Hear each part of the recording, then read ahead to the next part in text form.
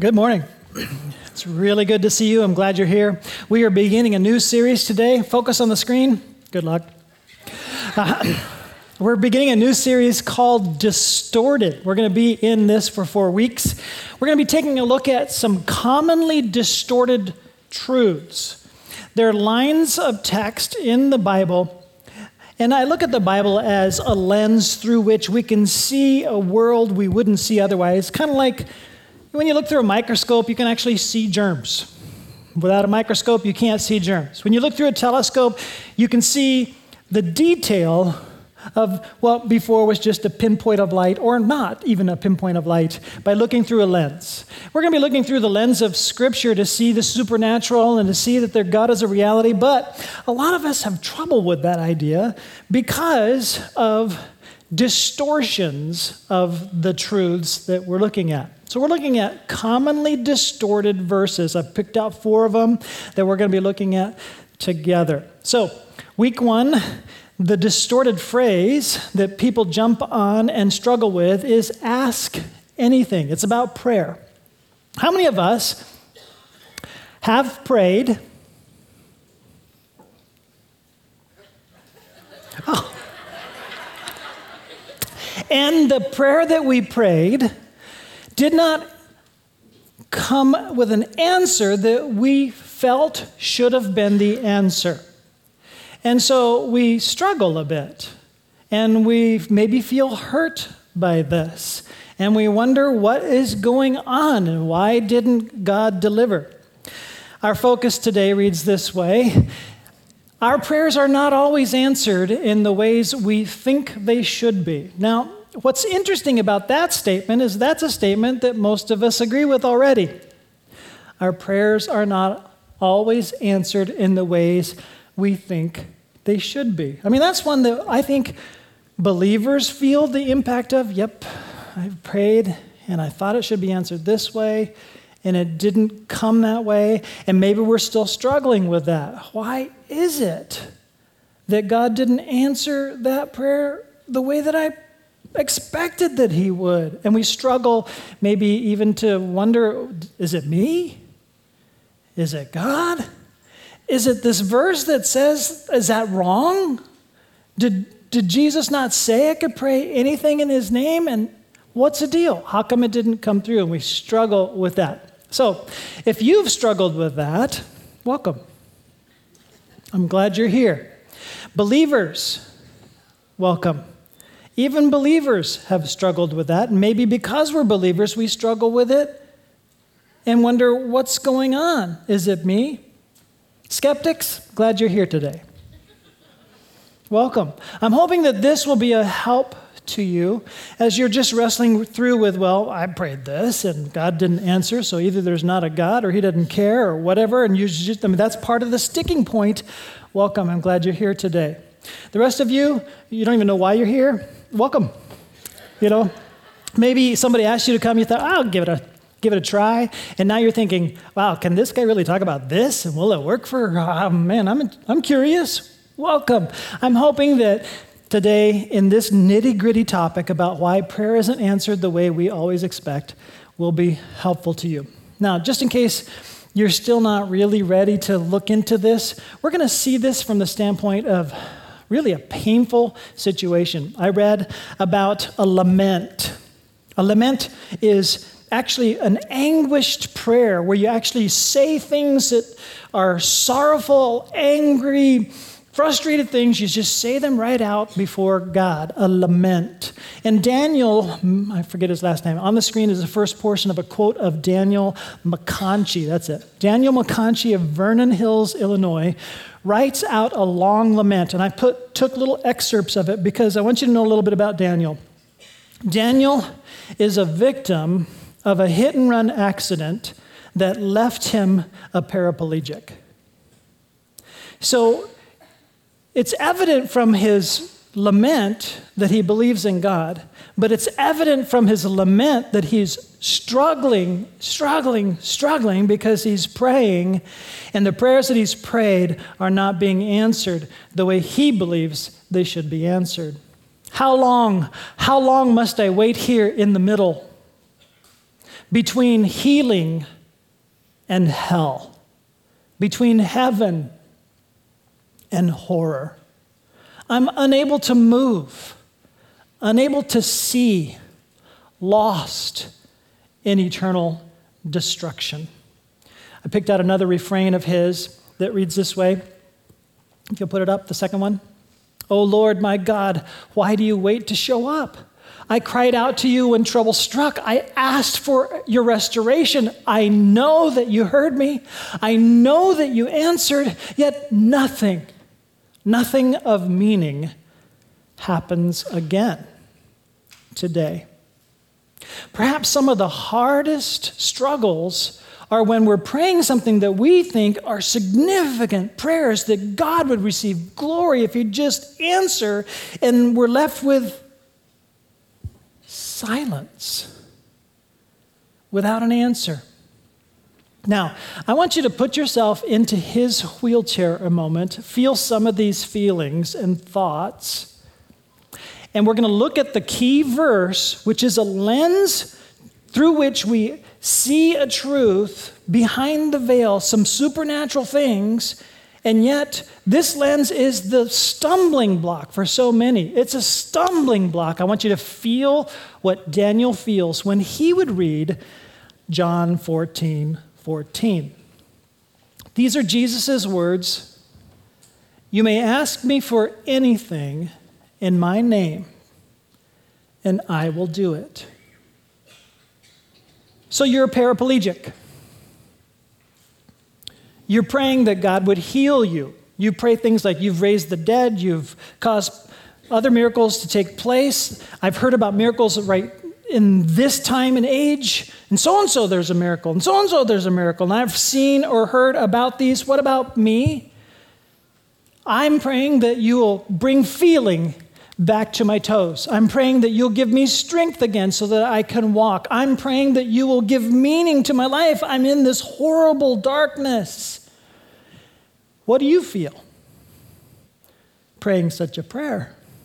And you have one more day of silence, one more day of mundane nothingness as far as you can tell with the answer. You're thinking, how is he going to dig himself out of this hole? Well, isn't that a hole we've all been in? So welcome, believer. Welcome, skeptic. Welcome those of you who don't even know why you're here. Let's find out what Jesus is saying when he's saying this, because that distortion that comes through this lens causes us to go, is there a God? Maybe he doesn't exist. Does Jesus really know what he's talking about? Maybe he was wrong. And we struggle in that way.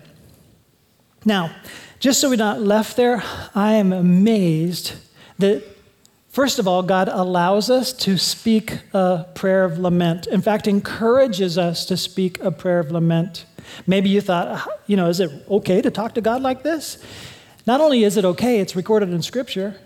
There are many psalms of lament where the psalmist is just agonizing over questions just like this and spewing out frustration and wondering what God is going to do and asking how long. And often just that interaction where you're just being honest with God. And if he gives you permission to be honest, hey, take him up on it. Guess what? He already knows you're angry. He already knows you're frustrated. He already knows that you don't get it. Talk to him about it. He gives you permission and urges you to do so. And if you go to him, he may help you. Here's how Daniel finished his lament. And it was a much longer one that I'm sharing the pieces of. But one day, by his promise, I will stand. Restored in his message of hope. Restored as his message of hope is fulfilled. The Lord will turn this horror into a fading dream, and I will honor his name forever. One thing I see in Daniel is even though he's struggling, even though he doesn't quite know what the answer is, even though he's frustrated, he's still hanging on with faith and coming through stronger for it, writing about hanging on to God through this thing that he's going through. Now, I need a timeout. Not because I need to go to the restroom. I need a timeout because this is like heavy, heavy, heavy. So I want to just lighten it down a little bit before we continue into this message. A group of, some of us from the church went to a conference Thursday and Friday. We went in multiple vehicles. A number of us went in the church shuttle. I was one of those that went in the church shuttle. I went up to Flagstaff for the conference and back again on Thursday, up to Flagstaff again on Friday and back again on Friday. And I want to tell you, I sat in the worst seat. I thought it was going to be the best seat. I'm pretty convinced it was the worst seat.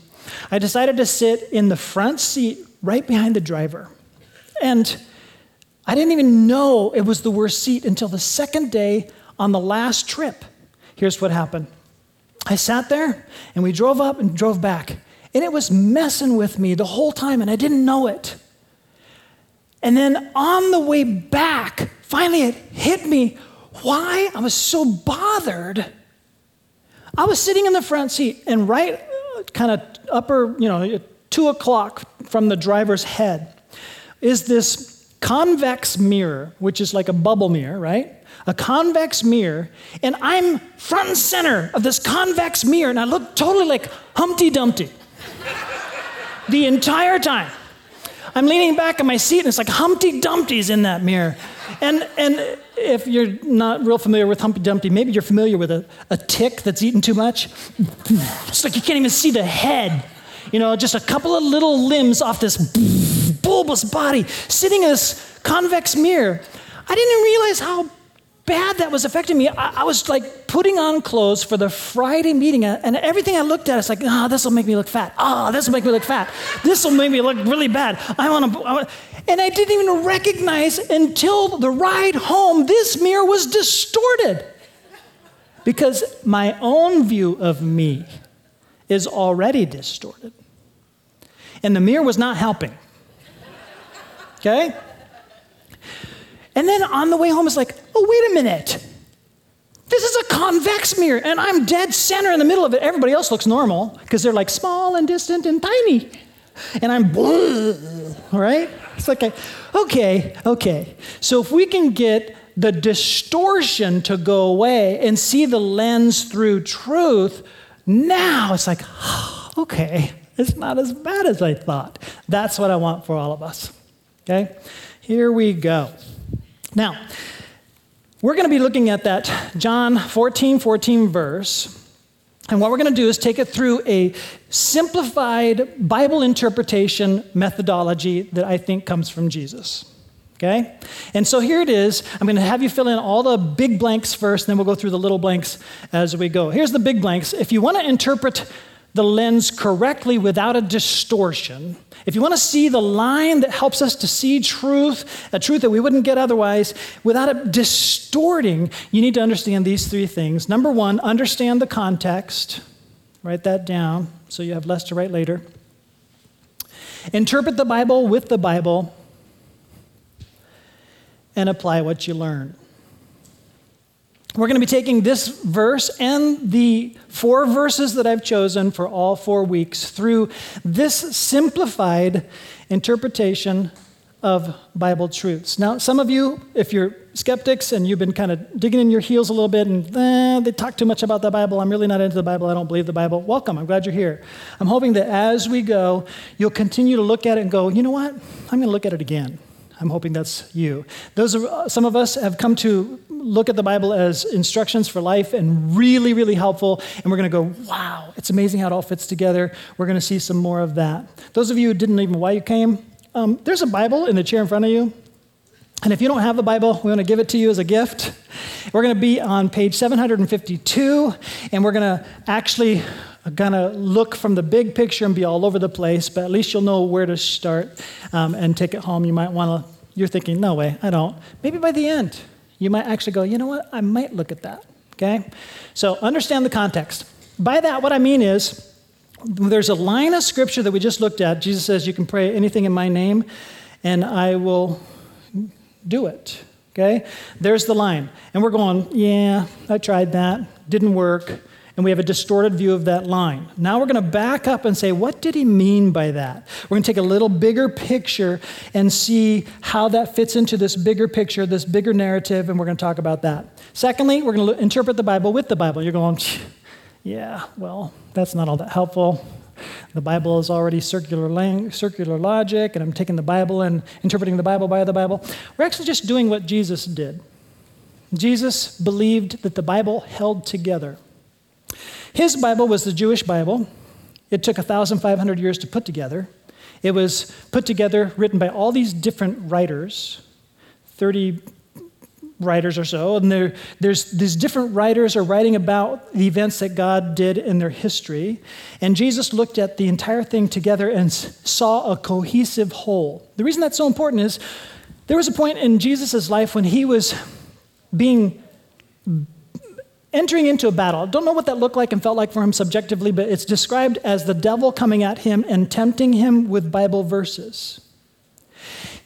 Bible verses were brought before Jesus in a distorted way, and the way Jesus fought the distortion, blew the distorted image away into clarity, was he grabbed other pieces of the Bible and quoted the Bible correctly and corrected the distortion. We're going to do the same thing with this verse. We're going to look at other pieces of the Bible and interpret the Bible by the Bible, and then the distortion goes away. And that's how Jesus handled a distorted, quoted scripture, which still comes at us today, and the devil will use these truths and distort them in a way to kind of get us off track, and we need to make sure that we understand how to view them correctly. And then we need to apply what we've learned. This thing is not a book to be studied merely academically. It is a love letter from God himself. He used people to write it. It's supernatural, even though people wrote it. And the more you read it, the more you realize, whoa, there's no way all of this fits together the way it does if only people wrote it. And it's just rather remarkable. So we need to apply what we've learned. All right, we're going to take John 14:14 through this grid. The first point is context. Understand the context. So now I need to just kind of back up and say, who wrote John, the Gospel of John? We're looking at John 14:14. This line is a recording statement of Jesus. Who wrote it? The answer is? You guys are so good. I'm not going to ask you to answer the next one out loud because it's a little harder. Those of you who know, answer it in your head. How many different pieces of the Bible did John write? Different works, okay? Some people only think of the Gospel of John. John wrote the Gospel of John. He was the youngest apostle, and it was written late in the history of all the writings of the New Testament. Every book of the New Testament was written in the generation immediately after the crucifixion of Jesus. So right after this guy dies a crucified criminal's death, everybody's writing about him, and they're writing about how he raised from the dead. We saw it. We witnessed it. We saw him alive. We saw him killed. We saw him alive, and they're all writing about it. That's what the New Testament is about and what that means. John wrote about it in his gospel. He also writes about it in his letters. There's 3 little letters called 1 John, 2 John, and 3 John towards the end of the New Testament. It's hard to find because they're like real short, okay? And then there's one more book that John wrote. That one's a little harder to figure out because, the other one's easy. John, 1 John, 2 John, 3 John. Wow, those are pretty easy. Who wrote those? John. The last one is Revelation. The last book of the New Testament is written by John. Some people say stuff like the Gospel of John was written 300, 400 AD, long after Jesus. And I say, whoa, that's quite a spin. The Rylands fragment is a little archaeological fragment that is dated 140. John wrote about 90 to 100 AD as an old man. The span is real short from this little fragment to the date of his writing. There's no 300, 400 AD written Gospel of John. We have a fragment immediately after that's old already. This was written by John, okay? Now, you may want to argue that. I just want to set it there and move on. Now, as we jump into the context, you need to understand that lines of Scripture are not just lines all by themselves. Lines follow lines. Sentences follow sentences. They fit with a paragraph which has got a point, which fits in a longer narrative which has a point. So why is John writing the Gospel of John? He actually tells us. Towards the end of his Gospel, here's what he tells us in John, there you are, 20. Jesus performed many other signs in the presence of his disciples, which are not recorded in this book. But these are written that you may believe that Jesus is the Messiah, the Son of God, and that by believing you may have life in his name. Major theme of John's gospel. He tells us why he's writing. He's got that theme at the beginning, throughout, and at the end. Here's why I'm writing. I am totally convinced he is not just a man. He's the Messiah, the Son of God, who rose from the dead. You can have life, and he'll give it to you. That's why I'm writing. Okay, so that's context. Now, in chapter 14, as we're still getting a context, the background around the statement, you understand that in chapter 14, this is the night before Jesus is crucified. Jesus is telling his disciples everything they need to know. They still don't get what's going on, but he's freaking them out. He's saying things like, I'm going away. He's already said things that they didn't get, like, I'm going to be betrayed, I'm going to be crucified, on the third day I'm going to rise. They're going, what does this parable mean? Because they did not believe in a crucified Messiah, and they were convinced he was the Messiah. He was the ruling king who was going to set an army into motion. They had the wrong ideas. Their ideas were already distorted by what they were expecting. Okay? But Jesus is setting things straight. He says, I'm going away. But this is going to be better for you that I am going away, because if I go away, then I can send you the Holy Spirit. And if I send you the Holy Spirit, you're going to be able to do greater stuff. You've seen the great works that I've done. You're going to be able to do greater stuff than even I've been able to do. And so that's what we read as we back up from the line that's the line we're focusing on. Let's read it together. Very truly, I tell you, whoever believes in me will do the works I have been doing. Hoo-hoo. Wow, this is a big whoever. Whoever, it includes us. If we believe in him, Jesus says, we can do works that are greater than he did. Nah, not me. We kind of balk at that, but he's saying it to his disciples. And they will do even greater things than these because I'm going to the Father. And he gives the reason, because I'm going to the Father, this can happen. We kind of go, what? It works like this. The Spirit of God dwelt within Jesus' body. Jesus gave his body up to pay for our sins. Because he paid for our sins, we can be washed clean. Now the Spirit of God can enter into our body. He says, if I go away, it's better for you because now I can send my Spirit.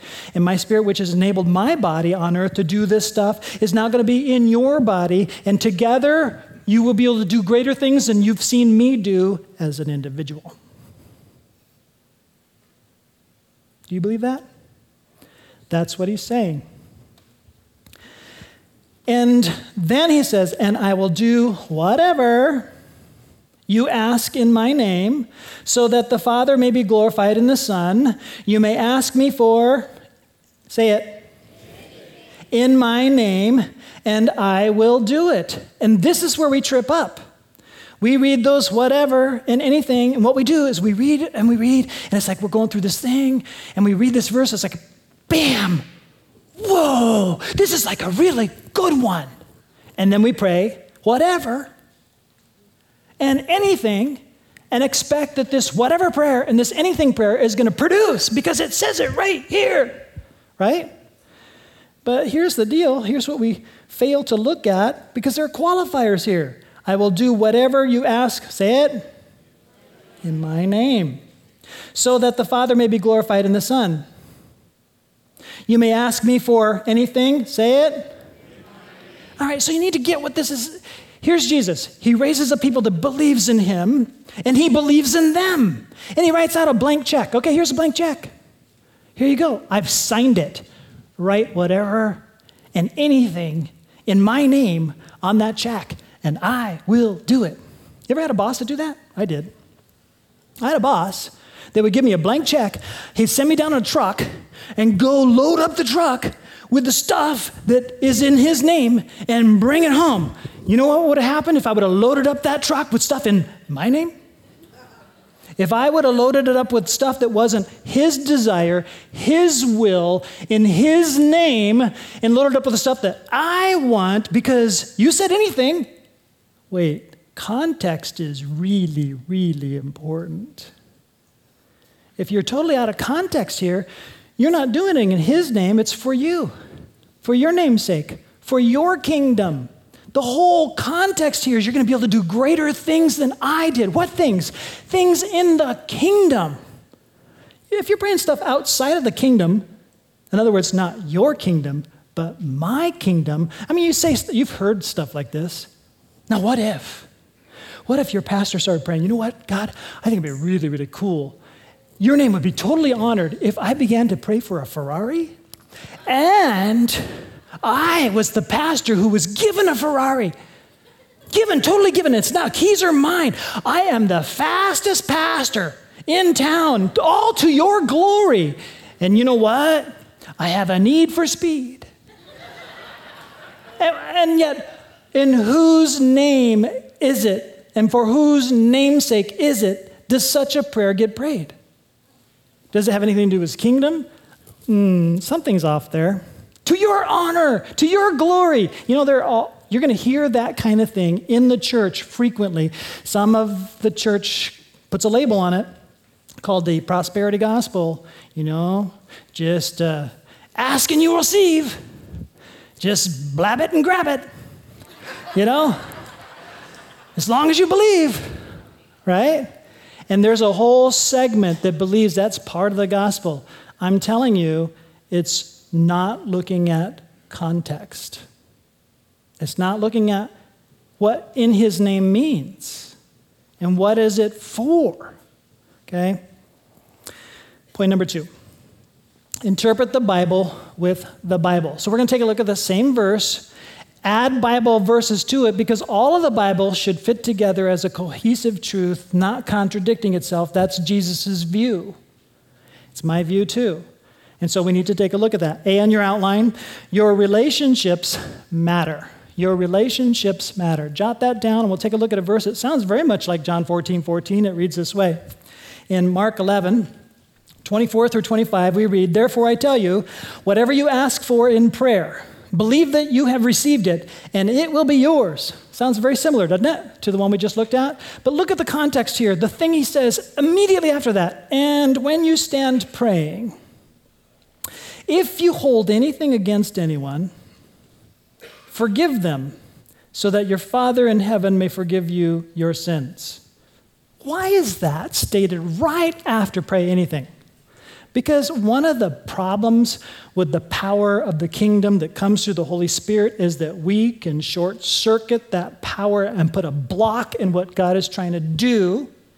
And when we are bitter inside and we refuse to forgive somebody, God says, no, wait a minute, I love that person just the way I loved you. My dying on the cross for that person is for them, just like my dying on the cross was for you. I forgave them and I forgave you, and I forgave you of all your sins. Why are you bitter about that person's sin? And if you refuse to forgive that person, the power which I want to have operate through you, the love of the kingdom, the forgiveness of the kingdom, the grace of the kingdom that is empowered through your kingdom-minded prayer is cut off by your bitter heart. Relationships matter. Apparently, sometimes we pray and nothing happens because we have bitterness in our heart horizontally that cuts off the vertical power connection. Ooh. Wow. Just in case that's not enough, Peter also says in 1 Peter 3:7, "Husbands, in the same way be considerate as you live with your wives, and treat them with respect as the weaker partner." Now, women, don't get mad at me for that. Some of you might be able to beat your husband in arm wrestling, I know. You could take him on. And you say, come on. That's really sexist. I can take him on. I can win. I can beat him up, okay? All right, assuming that's true. Let's just look at this the way that God is asking us to look at it. If I look at my wife as a weaker partner, it's not really the weakness so much that is the issue. He has created her with an intricacy and a delicateness that needs to be appreciated and cherished. It's a little bit like the difference between the way I treat my carpenter's hammer and my cherished camera. My cherished camera comes with all the intricacies of the lenses and the mechanisms and the focus structures and the things that are so intricate. There's a weakness in that camera. I can't just take it and sling it by the thing and throw it in the drawer like I can my hammer. Roll. Okay? I disrespect my wife if I treat her like the hammer or the anvil and I'm the hammer and treat her as if, whatever, you're just as strong as me, you can take it, let's go head to head, come on. No, treat her as this important, cherished person in your life. And then he says, why? This can't be in the Bible, really. Come on. Respect as the weaker partner, as heirs with you of the gracious gift of life, so that nothing will hinder your prayers. No. Let's use a highlighter. Can't really be there, right? You mean my prayers are not answered because I'm not treating her correctly? Let me interpret that for you real quickly. Yep. That's what that means. And when we go to counseling, because we're all tangled up, and it actually works both ways. We're all tangled up, and we go to counseling, and the counselor says, what's the problem with your marriage? And he says, she does this, and she did this, she did this. Really? Okay, let me hear from you. What's the problem with your marriage? Well, he does this, and he did this, and he did this, and he did this, and it's just not going to work. Both parties, here's their condition. It's called self-righteousness. I'm right, she's wrong, that's my viewpoint. And I'm viewing the whole thing from self-righteousness. And a self-righteous way of approaching relationships, so I'm right, they're wrong, cuts off prayer. Power gone. Because you're self-righteous. It's all their fault. I didn't like that verse. Let's go to point B. Your motives matter. Your motives matter. James says this, when you ask, you do not receive because you ask, say it now, with wrong motives, that you may spend what you get on your pleasures. Oh, Ferrari, out. Dang it. Maybe if we could fit it into the kingdom purpose some way. Now we're just angling to fit it into the motives. Okay? Proverbs says, a person's ways seem pure to them. What? It would be great. I mean, just think. I mean, I prayed and it came and we tell the story. God says, really? You've been praying about the kingdom of you and the kingdom of you and the kingdom of you. It doesn't really look like Jesus. It's not in my name, that's in your name. I can see right through it. Motives matter. See, your faith matters. Your faith matters. James says in James 1, 6 through 7, but when you ask, you must believe and not doubt, because the one who doubts is like a wave of the sea, blown and tossed by the wind. That person should not expect to receive anything from the Lord. There's a lot of verses about this. The James one actually addresses something more than just generic prayer. It's talking about asking for wisdom. We ask for wisdom because we can't figure our stuff out, and we ask for wisdom. He actually leads us in the right direction, and we go, nah. Kind of like we did that other verse. They can't really mean that. Okay? So our faith matters. Now, let's just keep moving on. Point D, God's will matters. God's will matters. We're looking at 1 John 5. This is the same John who wrote the Gospel of John. He says something very similar, but it's very instructive because although it's similar, it's a different phrase and helps us understand his phrases, his categories. This is the confidence we have in approaching God, that if we ask anything, remember that word? Same as before, but now he qualifies a different way. According to his will, he hears us. So he's now actually giving us a little interpretive tool that helps us understand, when we pray for anything in his name, it means anything according to his will. Jesus taught us this when he taught us the disciples. This is what a prayer looks like according to my teaching. Your kingdom come, your will be done on earth as it is in heaven.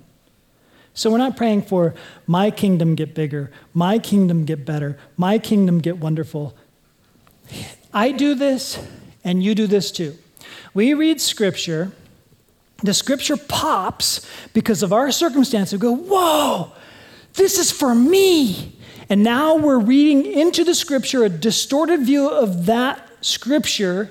This is now, the theologians call this eisegesis, because we're reading into it rather than exegesis, pulling out of it. We read into it what it means for me. And here's what we've done. We've made the Bible about me. And we've taken center stage about this statement. And the stage is about Jesus. Whatever you ask, anything you ask, in my name, to my glory, for my kingdom, if you're doing these greater works, you're involved with me. And if you participate in this thing, let's do this together. As we're doing this thing, you ask this, I will do it. Because it's all about not you. Wow. So we want to apply that. Point number 3, you've already written it down. Apply what you learn. I'm going to finish with a story that comes from Francis Chan's book, Forgotten God, Reversing Our Tragic Neglect of the Holy Spirit. It's a story about a friend of his named Dave Phillips. He writes, years ago, Dave Phillips and his wife, Lynn, had a talk about the callings they felt God was stirring in them. As they discussed what they were most passionate about, they agreed that bringing relief to suffering children and reaching the next generation with the gospel were at the top of the list. The thought of starting a relief agency was considered, but Dave's response was, but that would mean I would have to talk in front of people. By nature, Dave is a very quiet, behind-the-scenes guy. But after much prayer, Dave set aside his fears, and he and Lynn started Children's Hunger Fund out of their garage 6 weeks after CHF was launched in January of 1992. He received a phone call from the director of a cancer treatment center in Honduras asking if there was any way he could obtain a certain drug for 7 children who would die without it. Dave wrote down the name of the drug, told the director that he had no idea how to get this type of drug. They then prayed over the phone and asked God to provide. As Dave hung up the phone, before he even let go of the receiver, remember that? Phones with receivers? The phone rang again. It was a pharmaceutical company in New Jersey asking Dave if he would have any use for 48,000 vials of that exact drug. Not only did they offer him $8 million worth of this drug, but they told him they would airlift it to any place in the world. Dave would later learn that the company was one of the only 2 that manufactured this particular drug in the United States. Within 48 hours, Dave had the drug sent to the treatment center in Honduras and to 20 other locations as well. It was then he believed firmly that God was at work, validating his calling to this ministry. You think? Year after year, God continues to provide supernaturally. Today, they have distributed more than $950 million in food and other relief to more than 10 million kids in 70 countries and 32 states. Children's Hunger Fund has distributed more than 150 million pounds of food and 110 million toys. People, don't miss the good news of Jesus' promise. He's saying, if you ask for anything in my name, I'd love to do it.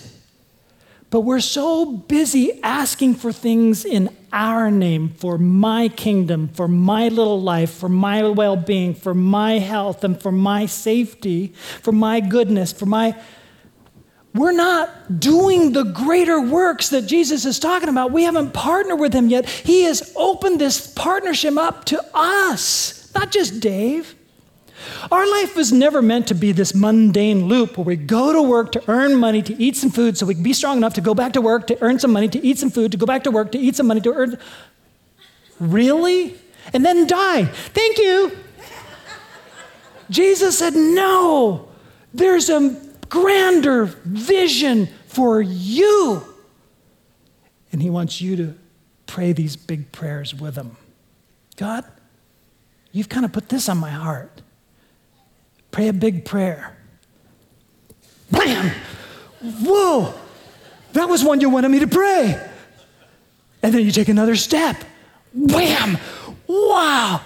This now is electrifyingly exciting because you're in the kingdom taking steps with Jesus. It's like the Holy Spirit is real. God is real. Whoa! He's answering my prayers. Listen, that's what we need. What would happen if every one of us began to pray in his name for what he wanted? We stopped digging in our heels and we just said, yes, God, I will follow you. Would you pray with me? God, we are struggling because our tendency is to put ourselves at the center of our world. We tend to want to just go for the easy, the comfortable, the immediate. And you're calling us to follow you. We're all at different places. We have something to leave behind. Some people are here and they're confused because they're hearing it and they're afraid to take a step. We ask you to help us to face that fear, turn away from self-centered living, and step towards you. Lord, it just starts with, I'm sorry. Forgive me. I've been about me. Open my eyes. You've given me a view that's beautiful. Help me to love. Help me to follow you. Help me to see you. I want to read more. I want to know more. I want to walk with you. In Jesus' name, amen.